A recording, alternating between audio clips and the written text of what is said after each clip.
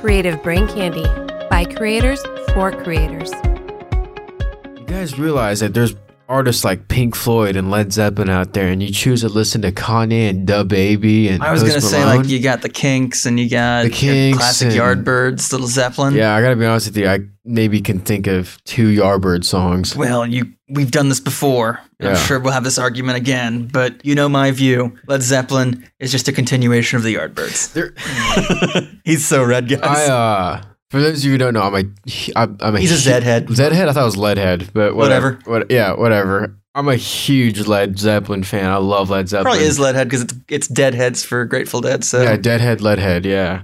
So I love Led Zeppelin. And there's a band out there called Band of Joy that I think was Led Zeppelin before Led Zeppelin was Led Zeppelin. But everybody says it's the Yardbirds. it is the Yardbirds. I know, but the Jeff Beck group is more of the Yardbirds. Well, yeah, a but- continuation of the Yardbirds. Yeah, but if you look at it as an unbroken band, they just changed the name of the act and it went from Yardbirds through Jeff Beck Group and became Zepp. I mean, I'm not saying they're not, but if you listen to Band of Joy, Zeppelin is Band of Joy, but with Jimmy Page. And of course, John Paul Jones, who is an awesome Yeah, okay. bassist. I was just doing that to mess with you. It worked. Did you know that over $5 trillion exchanges hands on a daily basis? That's an average of over $220 billion an hour. Now, how does this much money move every single day, and why does it move the way it does? Here on Drunkenomics, 2 bartenders who also happen to be students at the University of Nebraska Graduate School of Business are going to sit down and drink to the global economy and try and translate it into English. So sit back, relax, pour yourself a stiff one, and have a drink with us to the comedy that is the global economy. Welcome back, guys, to another episode of Drunkenomics. Another week, we're still here. Don't know for how much longer.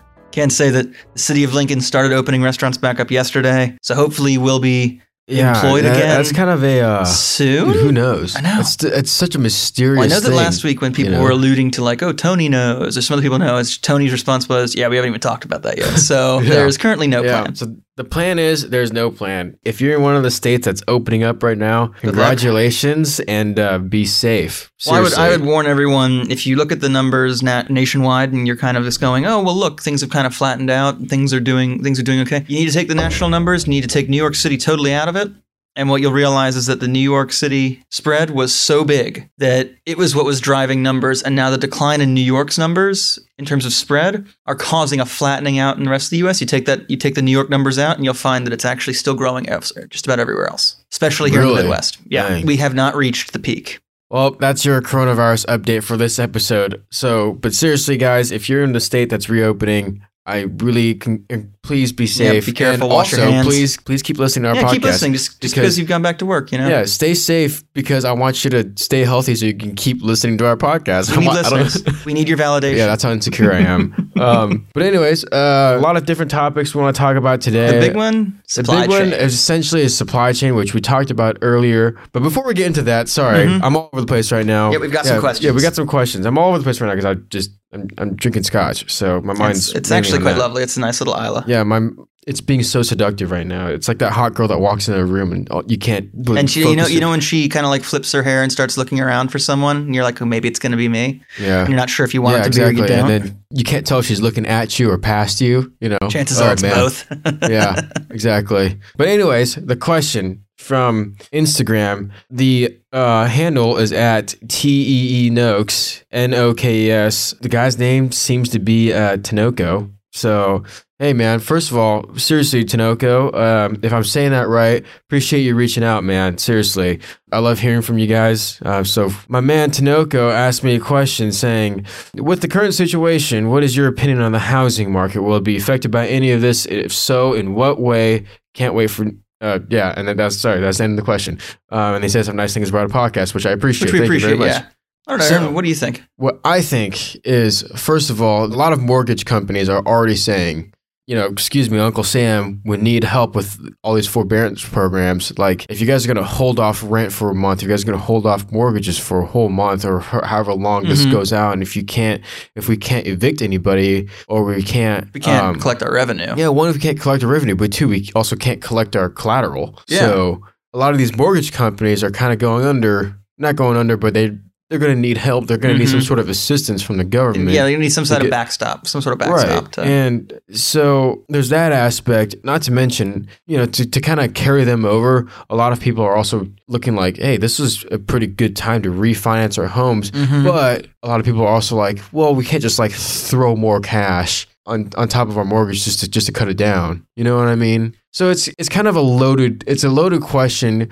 Granted, my encouragement is don't take my word for any of this. I think so. Do your own research is what I'm trying to say. Yeah. But and maybe validate what I'm saying or tell me I'm wrong. I'm okay with that, I don't know. I look at it and I think, today or now is a really good time to refinance. Rates are going to be very low. Yeah, and that helps you as the borrower. As a borrower, and it helps the lendee. So I think kind of looking at it like on a macro level, we're seeing a lot of houses have been taken off the market that were on the market because people aren't necessarily willing to sell right now and then move because now's not a great time to move. So you've got that happening. You've also got you've got sellers pulling out. I think buyers are still out there. I don't think the buying has been affected all that much. Really? I feel like the buying has been affected a lot. It will have been affected some, but if you the aggregate real estate value has gone down since this whole thing started. And I don't know if it's gone down because spending has gone down or if demand has gone down. There's probably a little, I'd say demand for some has gone down. I think you have to kind of pair it with different things. Like the supply has gone down as well. So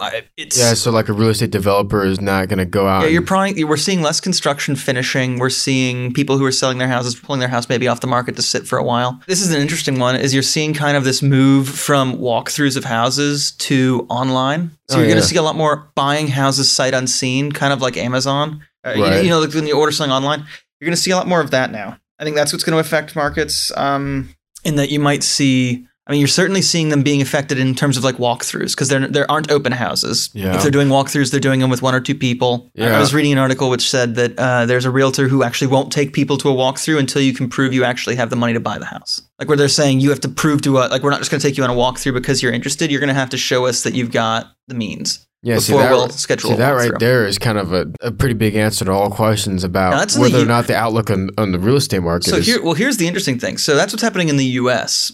What's very interesting is that's in the U.S. Compare it to somewhere like Australia, where if a house is sold, it's sold at auction, and if it's sold kill the bottle, dude. Excellent. And if it's sold at auction, it's live auctioned like on the street in front of the house. Like in Australia, there's just a guy out there standing in the road doing an auction for the house with the homeowner inside listening. Really?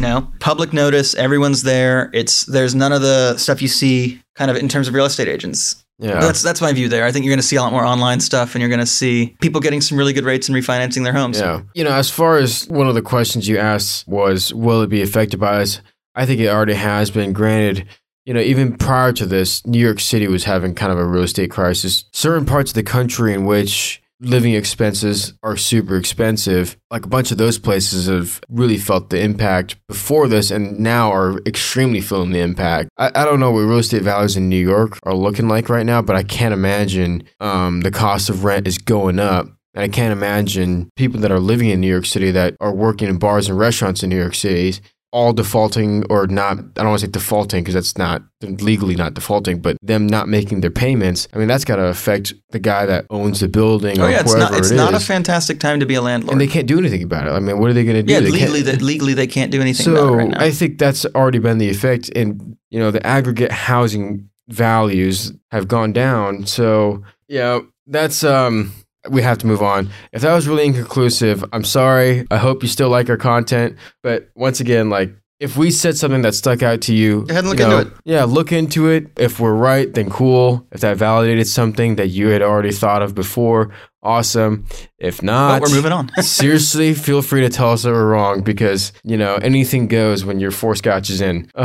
So moving on to supply chain. What about supply chain are we talking about today? Huh? So in the past, we've talked about supply chain. It's it's where supply and demand meet, right? If you agree that you want to buy at a certain price and someone agrees they want to sell at a certain price, that's fantastic. Well, now we have to deal with the supply chain, which is how the raw materials get out of the ground to the processor, processed, from the processed to the manufacturing, from manufacturing to the sale, from the sale to you. A lot of steps, a lot of links in that chain. Yeah, so let's link the chain together real quick. So let's say you're a producer of, let's go to the root of the whole coronavirus thing, Wuhan. Okay, so let's say you're a producer of steel. Not you're a steel manufacturer, you're a steel foundry. Yeah, you're a steel foundry. So you, the steel foundry, James Goldwater Steel Foundry, you're not going to make any money unless someone's going to buy your steel from you. Yep, I need to find a buyer of steel. And who needs steel? Well, car companies, industry. whatever. We look at this, we look at industry. Yeah, car industry companies, needs construction steel. companies, So whatever. I've got two. So I have two concerns as the steel producer. A lot of urban development planners. Oh, yeah. Okay, so go on. Your two concerns. So my two concerns. One, do I have a buyer? And then two, how can I lower my costs so that I can sell steel for less than, or I can make steel for less than I'm selling it for, right? Because I need to make a profit. And there's a quality to price trade-off somewhere. It's obviously being made. So I need to find someone I need to find iron and labor, essentially, and I need to find a way to ship that labor to me at a cost I can afford, right? At an effective rate. And so I look to the supply chain for that. So that's the simplistic way of looking at supply chain. Is there someone who says, okay, we're going to dig these metals out of Australia, we're going to ship them up to you, we're going to railroad and barge them into you, you're going to pick them up in trucks, it's going to be brought to your foundry, it's going to be smelted, you're going to produce it into cables, and then you're going to put those cables out, they're going to go into a different truck, and then your buyer is going to take... Hi, Flynn. For those of you who can hear the jingle, Flynn the dog is back. That is a dog. So like the Goldwater Steel Foundry, let's link the supply chain on that. So one, you have your supplier, which is the raw unfinished good. Yep, some mine. Yeah, that is raw unfinished good. You take those unfinished goods, you create semi-finished goods. I create a new good. You create another raw material. Well, to someone else, it's a raw material. To me, it's a finished good. Yeah, so to you, it's a finished good. Basically, if you're the top of your supply chain, right, which you're not because you're taking raw materials from a mining company or whatever. But let's take that out of the equation and let's say you're the top of supply chain. You take raw steel, turn it into usable steel for car companies, for I take urban iron, developers. turn it into steel, and then Yeah. So from there, my guess is you probably have to talk to a distributor because you're not just creating steel for your friend next door. You're creating steel for people in South Korea, people in Japan, people in the U.S. Sure. And all that kind of stuff. I talk to. So how does a steel get from your foundry? So that all depends. I guess there's a big song and dance kind of. It all depends on what kind of steel I want to produce because there's high grade steel and there's low grade steel, and there's different consumers for each one. So high grade steel, you're going to see a lot of.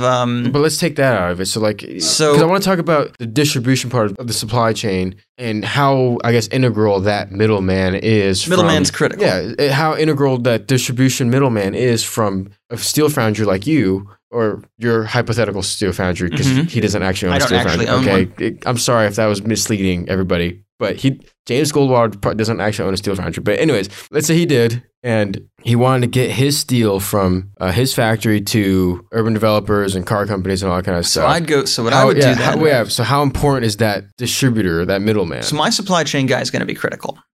He's going to have to have an ear to the ground on where things are going, what people are willing to pay. And he's essentially going to be able to go, and he's going to have some leeway. If he's an in-house guy, he's going to have some leeway with me saying, hey, I'm not going to go below this price. Go up as high as you can. What are the odds he's an in-house guy, though? Pretty low, usually. My guess is very low. Usually what happens is I'm putting out enough steel that I sell to someone, and he just tells me, he's like, look, I can buy all you can produce at this price. And my response to that is usually going to be, yeah, okay. Because it's going to be enough for me. Yeah. He then assumes the risk of taking ownership of the supply, right? And then he turns around and he has to hawk it to buyers. Right? So he becomes a salesman. Now, on the other hand, if I'm a really big manufacturer, I have an in-house, I have people coming to me for specific orders. And I say, okay, I can fill that order in a week. So is the distributor, one of his jobs is to tell you, this car company is trying to produce this many cars. We need you to produce this much steel. Of this grade. Yeah. And here's what they're willing to pay if you're interested. Exactly this much steel of this kind. Yeah, and this is how much they're willing to pay. So that's another big role of the distributor is kind of gauging. He's gauging the demand, and in a sense, he's monitoring the supply, isn't he? You're going to produce as much steel if he's a broker, he's got orders coming in on the one hand, and he knows who he can turn to on the other.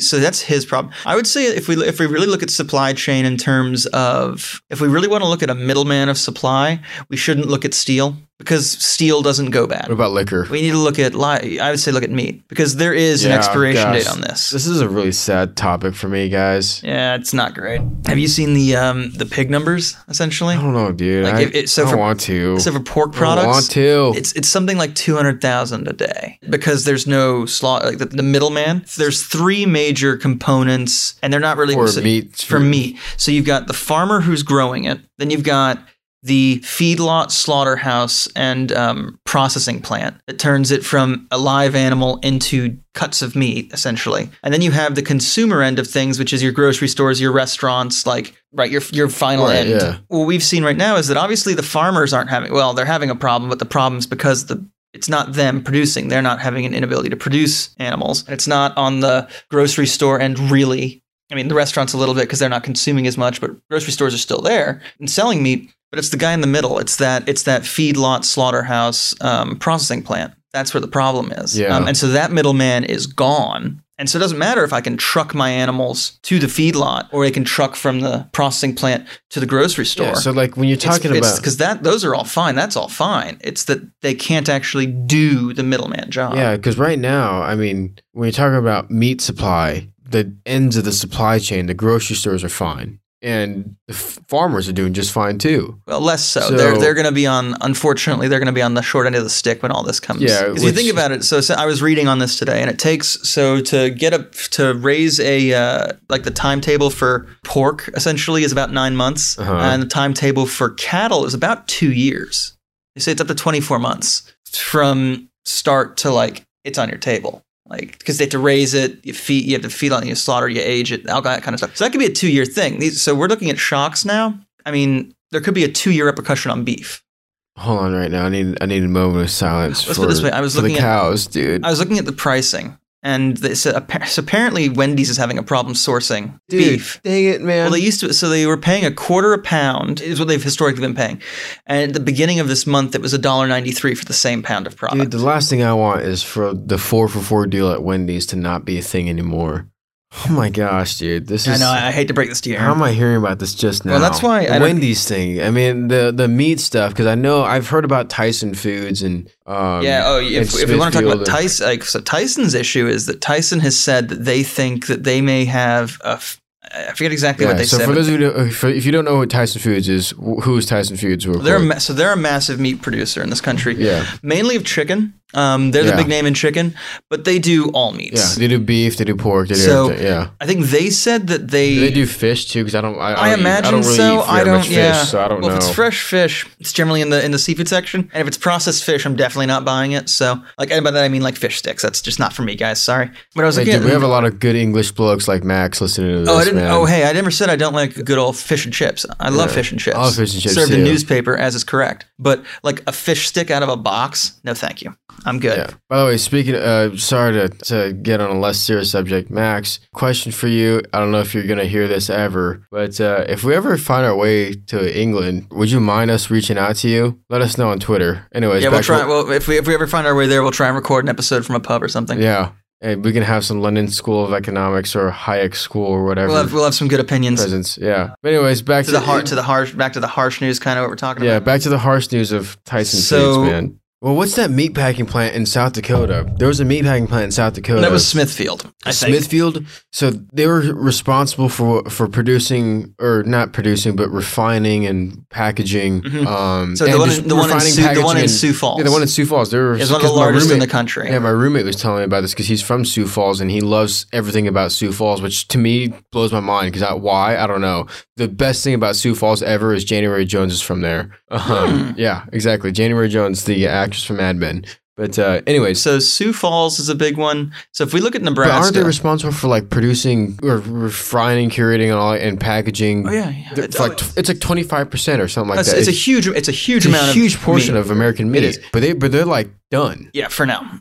So if you want to look at it, so in terms of beef, 80% of the beef that's processed in this country is processed by the top 4 meat processing companies. Gosh. So when their plants shut down and start shutting down, we see slowdowns. This is a very serious issue. 60% of the chicken in this country is processed by the top 4 major producers. So that's why when you see these guys, I love chicken too. when you I see love these chicken guys so kind of much.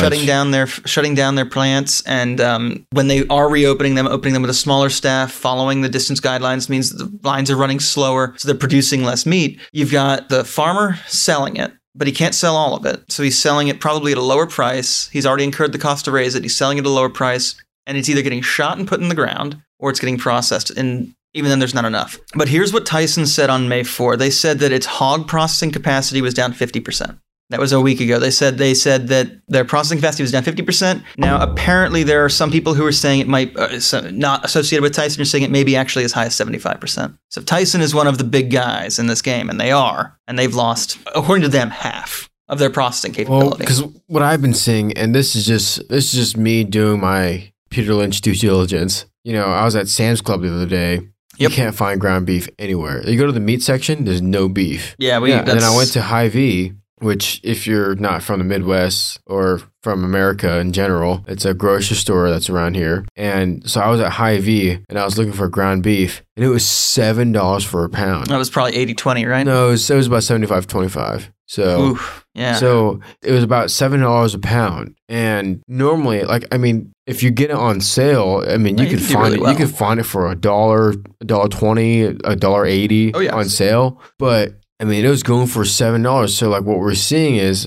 and this is really basic economics, supply and demand. Supply has gone down. Demand has also gone up. So now we're seeing this. No, actually, here's the funny thing. Demand hasn't gone up. Demand's actually decreased a little bit. But I feel like when people see this headline of this meat shortage, everybody's going to rush to buy meat and freeze it. Yeah. Well, the problem is by the time you've read about it, it's too late. Wow, that was a really nice quote from Wolf of Wall Street. Yeah. So what I mean by that is, like, if we look at who some major consumers of meat in the U.S. are, we got to look at schools, like school cafeterias, cruise industry. Oh, that's true, yeah. And a lot of times restaurants. Well, so here's the thing. Cruise industry, they're not sailing, so they're not buying meat.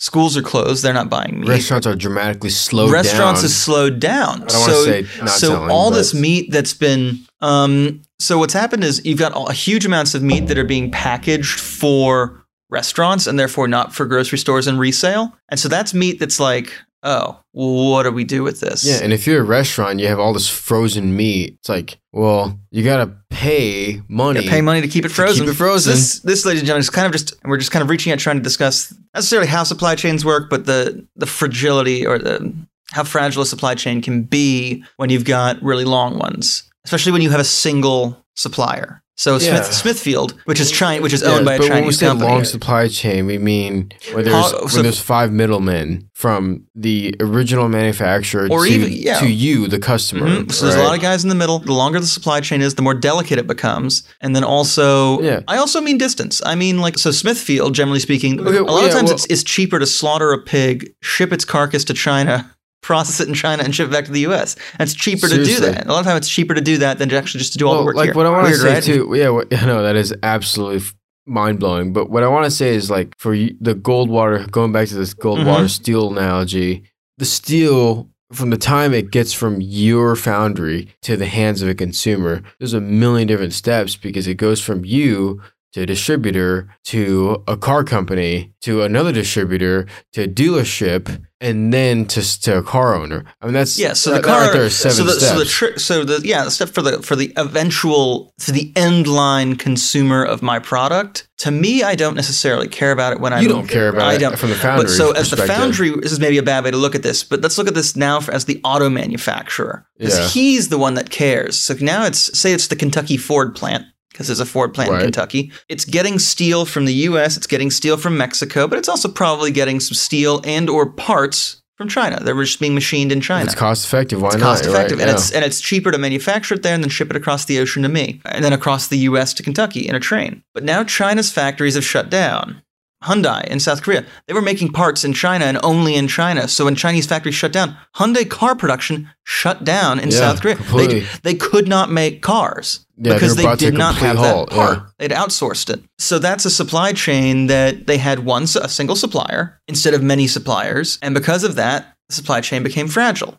It's why unicycling is harder than bicycling, and why bicycling is harder than tricycling. The more wheels you have, the more suppliers you have, the more stable. Well, the more components in your supply chain, the easier it is for you to just focus on pedaling, right? To focus on doing what you're doing. I was going to say more like if I've got 3 different steel suppliers, one of them shutting down isn't an issue. If I only have one steel supplier, it shutting down is a problem for me. Yeah. Sorry, the way I was thinking is like if your job is just to produce steel, you don't have to worry about distribution, you don't have to worry about marketing, you don't have to worry about any of that. If your job is just to produce steel, you are going to produce the best steel in the world at a really cost-effective rate, hypothetically. Yeah, well, yeah, because you don't have to worry about anything else. Yeah, if I have a guaranteed buyer and all the pressure's taken off, then I can go ahead and turn around and focus on my suppliers and my production. If those two things are constants, if my supplier is constant, my buyer is constant, all I have to do is just focus on producing my steel. business. Right? Yeah. So back to if you remember a few episodes ago, we talked about making.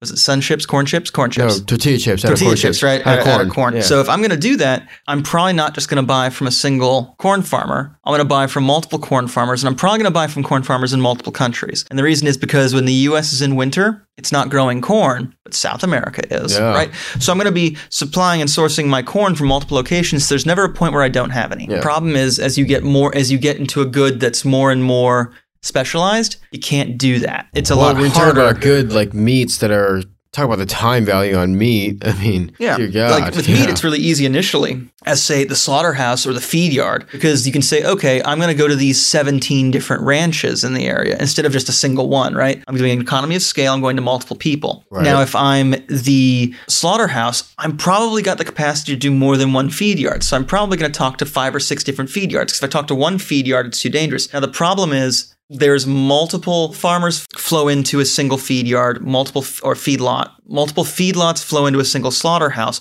Multiple slaughterhouses feed into a single processing plant.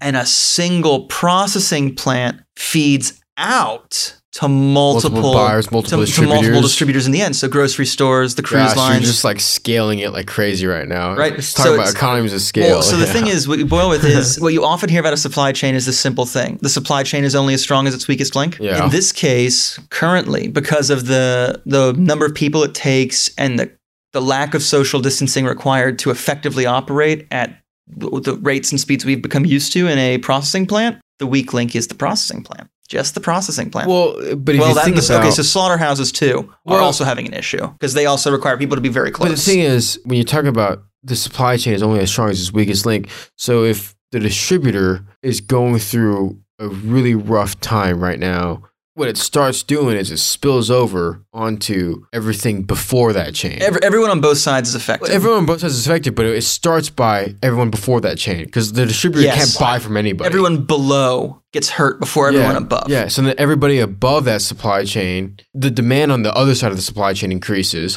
Or even if the demand above stays the same with less supply, the people above it can go, look, I'm buying this product and I'm selling it at a higher price, they're making more money. Yeah, but if the distributor is like, look, we can't package and distribute and refine all the product, yeah, we can't do that at the previous rate, then it's like, okay, well, now the demand on the supply chain past that is exactly the same.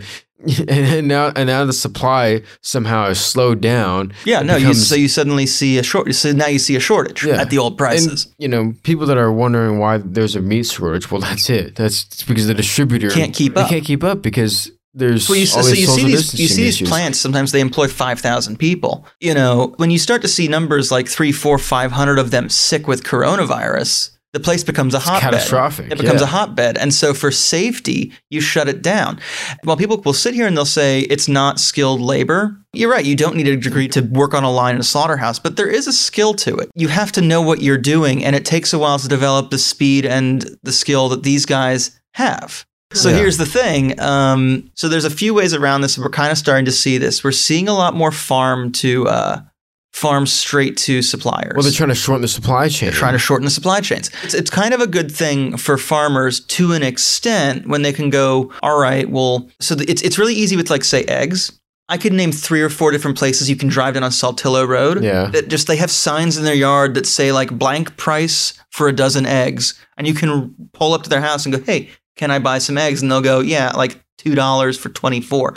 You can buy eggs extremely cheap because they've just got a bunch of chickens laying eggs. Yeah, which is awesome. That's an easy shortcut. The problem that we run into with animals is that we still need them to be slaughtered and processed because most people don't know how. Yeah. And so what you saw a little while ago is that you saw a lot of restaurant like supply like for food just opened up to the public and just said, hey, look, come on in. We'll sell you a whole side of beef if you're brave enough to come down here and pick it up. That's the thing. Now, then going ahead and like slaughtering not slaughtering, but then going ahead and butchering that side of beef is going to be difficult for you if you don't know what you're doing. But right. Like, I mean, for most people, if I just gave you a chicken and said, this is what you have to eat for the next however many days, most people would have no idea what to do.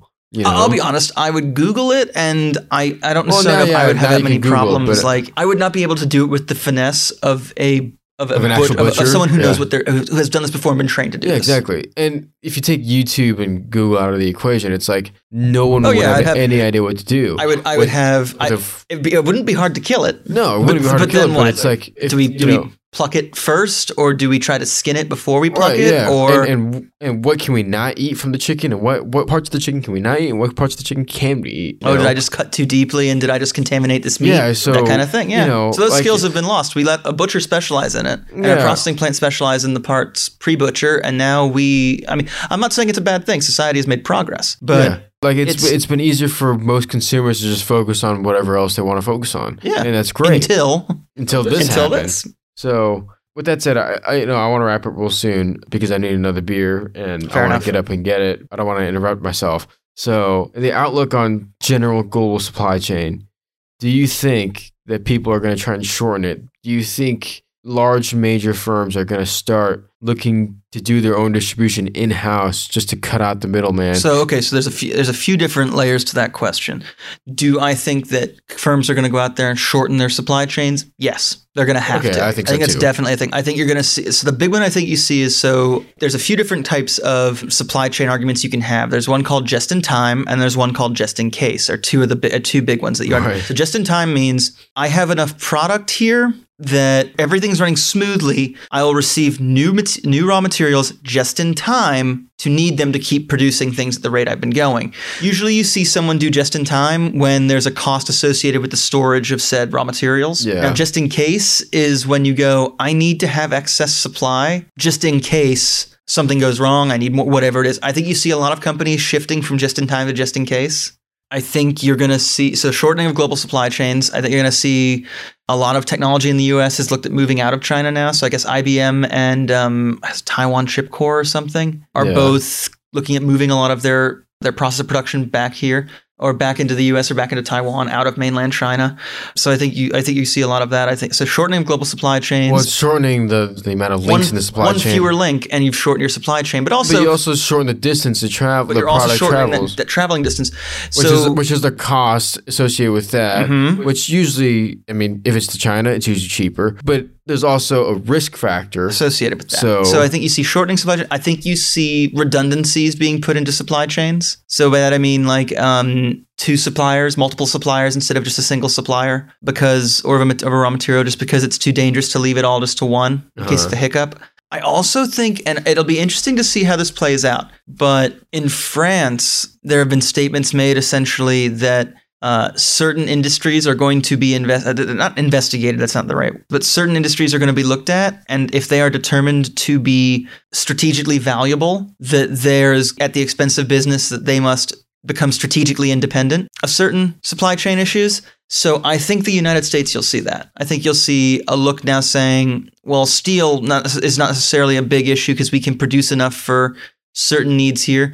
I think you'll see maybe a certain amount of more medicine being produced in the U.S., like in terms of the actual pills being produced here. I think you'll see. Well, I think that as far as the physical distance aspect of the supply chain, I feel like that's going to incur an even bigger cost with this whole thing playing out. Yeah, and you're right. It's going to become, most goods are probably going to become a little more expensive after this because more stuff is going to be made in the U.S. Yeah, but at the same time, that's going to be because these companies are going to be told in no uncertain terms that they can no longer outsource and rely. Yeah, not to mention, once things are outsourced and brought back into the U.S., I think at least for the short term, they're going to start taking precautionary measures of we got to sanitize everything as soon as they get in here. All the cargo. Well, you can't do that. That's just not possible. Let's put it this way. If it is not possible for the United States and the Department of Homeland Security to actively and accurately scan all incoming cargo for nuclear weapons, there's no way they can sanitize it. I still think it'll incur a huge cost coming in. The cost of sanitizing and trying to... The screening costs, I mean... I don't know anything about screening and as far as what products they bring in and what products they ship out. I think there's going to be huge costs associated with that now. So I don't know. And will it come in the form of a tariff? Who knows? I don't think we see a tariff. I think honestly what'll happen is... I don't think you see a tariff I think you see increased costs and lower profit margins associated with a return of certain production elements and aspects to the United States or to whatever country. And I think that's probably a good thing. Yeah, but I don't even know if it was probably going to happen eventually anyway. It was going to happen for one of two reasons. One, Chinese labor is no longer the cheapest in the world. It's moved. Cheaper labor is available elsewhere. But now on top of that, you've seen we see that there were tariffs, there was a trade war. Now this, and it's just another thing. And it's one of those things. These companies are going to look and they're going to go, it might just be cheaper for us to build a new factory in the U.S., pay employees more, have a little bit less profit on our end of things, but just be totally rid of that foreign economic, of that whole risk factor, of the bad PR of shipping jobs overseas, when really the bad PR should be from them automating American jobs within the United States, right? But also, that the whole risk factor of it being a foreign nation that has not necessarily the most honest, with the arguments now coming out, as far as and the reporting now coming out saying that China, the reports coming out now that China was downplaying the severity of coronavirus so that they could buy all the medical goods before they went, oh yeah, now that we own everything we think we're going to need, it's actually pretty fucking serious. Well, it's just, it's dishonest communication. And China has gotten a really bad rep out of this. Well, they don't exactly have free press, and no, China's going to come out of this with a black eye. They've lost market share. Yeah, they have, and a lot of that is because their media hasn't really been a trustworthy source to begin with. It wasn't all that trustworthy to begin with. I mean, it took someone eating a bat for that to really be exposed. Well, so let's put it this way: there comes a point where the average consumer is willing to ignore human rights issues and other problems if you can have cheap shirts, cheap shoes, cheap things. If things are, I shouldn't say cheap, if you can have inexpensive goods. So if my life is inexpensive and I get to have a lot of money on top of that and I can live a pretty comfortable life, no one really cares about the fact that it's being about what's happening and how that's occurring. Of course not. But then when you start to see they're stealing stuff isn't being so they're stealing intellectual properties from the US. Oh, they're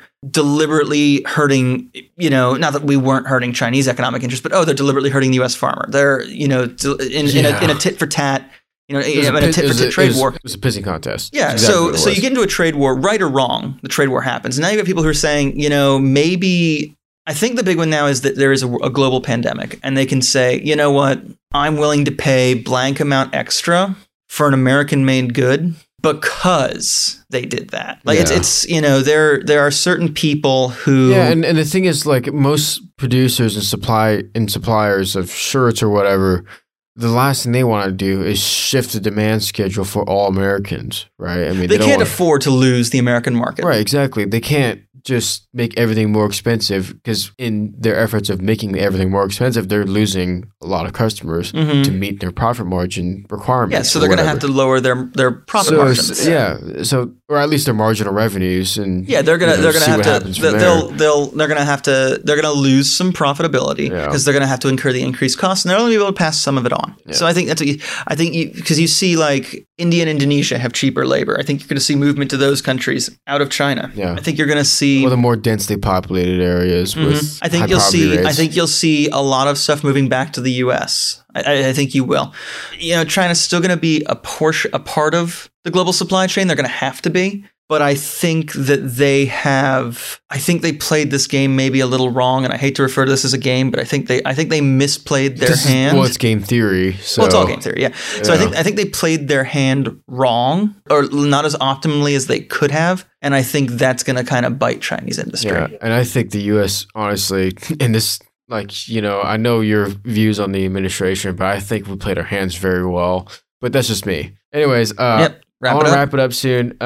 With that said, I have one more question from an Instagram follower. Uh-oh. It's less related towards economics, but more so personal development, which I'm terrible at. But my man here, DJR3D, Tate, is the name of this account, says if I were to go into grad school, which, you know, man, I graduated from grad school. Some of us just finished, a couple days ago, and geez, wow. If you want to do that, cool, good on you. Look where it's gotten me.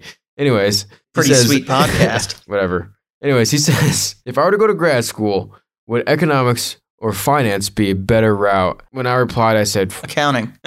Honestly, I think the answer would be accounting. Well, hold on, but that's man. me. Don't take his word for it, Tate, because this guy's an accountant. Yeah. All right, he's got a very skewed definition. Okay, you know what we call finance people in accounting, right? What do you call them? Failed accountants. It's a joke my dad used to tell me. They were such bad accountants that they had to start guessing on things, and that's true. They called it future. They called it forward-looking. That's exactly right. That's what I can't tell you what happened in the past, but I think this is going to happen in the future. Exactly. It all depends. So this is from what I DJ? said was it all depends on what you want to do. I mean, like if you want to be an economic advisor position for a certain bank or whatever, like they generally hire economics people, but a lot of finance people end up in those jobs too. Yep. So accounting, I think finance is much more of a versatile. I would say degree. so. Here's the thing: accounting, economics, and finance, when it comes to these jobs, all kind of overlap a lot. In terms of where you're. So to do any of them, you kind of have to understand about half of the other. Mm-hmm. Well, I feel like finance and economics overlap a lot. Finance and accounting. Finance overlaps with both accounting and economics a lot. Economics and accounting, not a little really. bit. There's a little bit of overlap in terms of like in certain. Yeah, but they all. And accounting and like to know about economics, you have to know quite a bit about not quite a bit, but you have to know enough. You have to be able to understand how to read accounting information. Yeah, you have to understand balance sheets and to do cash economics. Flows and, yeah. So if I were to say, if you're going to go to grad school and you're going to look at it, it depends on. Yeah, I guess it depends on what you want to do when you get done. Yeah, but I just pretty much said finance is a much more versatile. You can do more with I would finance. say, if you're going to do okay, so if you want to do economics and like actually work on economic theory and things of that nature, generally speaking, you'd have to get a PhD. Yeah. So grad school, great if you're willing to sit in the next few years and like do that kind of stuff. Then econ's the way to go. If you want to do a lot of math and work with a lot of historical statistical theory, that's great. If you want to be a little more applicable, finance would be the game. If you want to look for an underrepresented portion of finance, I would say you'd want to look at risk analysis and risk assessment. So you're a risk guy. I am a risk guy, but no one wants to be risk. Most people want to be traders because they see that's where a lot of the money is, and it's true. But if you understand risk, there's always going to be a job for you, and you may not be getting the awesome bonus structure that like a trader would get. Comp structure. But your comp structure will be a lot more solid without a bonus. It puts you in a position where you're going to get to take a taste of every single trader's bonus, but the risks that they're taking aren't your risks. Yeah. So you essentially get to sit there and you get to kind of be the, I think the expression is the oh shit chairman. You might get, once you've been in this and doing this for a while, you might have a floor of traders and you might just be the oh shit chairman for all of them. When they say, hey, I want to take big positions, you'd be the one sitting there and analyzing them and going, here's the risk associated with that. And you just say, like, look, here are your warnings. And then if they make money, you make money. And if they don't make money and you warn them, you should still be comped by your firm. Be fun. Well, there you have it. So I hope that answers your question. That was my answer on Instagram. If that was inconclusive, there's another answer. It's accounting. The other answer is accounting. If you even heard this far in our podcast. Anyways, we're done for the day because we've been talking forever. So appreciate you listening. If you made it this far, have to give one shout out to Creative Brain Candy. Yep. There's a podcast that they just started in their network. It's called Spoiler They Die. If you want to shorten that, it could be called STD. Oh, no. It's pretty funny. It's kind of like a true crime podcast. So, So we have one of those in our network. Give them a listen. What does Also- what does the STD stand for again? Spoiler, they die. Spoiler, they die. Yeah, not bad. I'm huh? glad. I think there's a certain Yeah. girlfriend in my life who might want to listen to that. Yeah. Speaking of which, I think you might live with her. I do. Sorry, Anyway, ladies. Yeah. So, yeah, there's that podcast. Give him a listen. Also, find us on social media. Twitter, Instagram, Facebook. Like us on Facebook. It doesn't cost you anything. Your likes to unlikes or follow or whatever ratio that you care about. We're on doesn't Discord affect as you at well, all so- on Facebook. Yeah. And find us on Discord too. You send us Um, messages there. We'll try and get back to you. So my dude on Twitter, sorry, let me pull up my Twitter real quick. Prime Junior, my man. We're gonna try to find a way to get you involved in our conversation on Discord. I don't know how Discord works yet, so I apologize. yeah, but we're doing our best. Yeah, but I appreciate you reaching out, Prime Junior. I seriously, you seem like a super cool dude, and I think we would have a very fruitful conversation, to say the very least. Ooh. Yeah. So, All right. anyways, be like Prime Junior. Find us on Find Facebook. us. Find us on Facebook, Twitter, and Instagram at Drunkenomical, DRUNKENOMICAL. I think you got it right that time. I think I did. You know, Excellent. even after 4 scotches. So, do that. We have merch. Look for that. The link is in our bio and all of those things. Get yourself a really cool Drunkenomics hoodie. Aaron's And- modeling one right now. Yeah. So Well, I want to say modeling because, I have a He is. face for podcasting. I was gonna say he's got a but face for radio. For podcasting. With that said, appreciate you making it this far. I think we just crossed 8,000 downloads, so We appreciate love you you. all very much. Thank you so much for the continued support. And remember, stay drunkenomical, my friends. cheers. There we go. That was the one.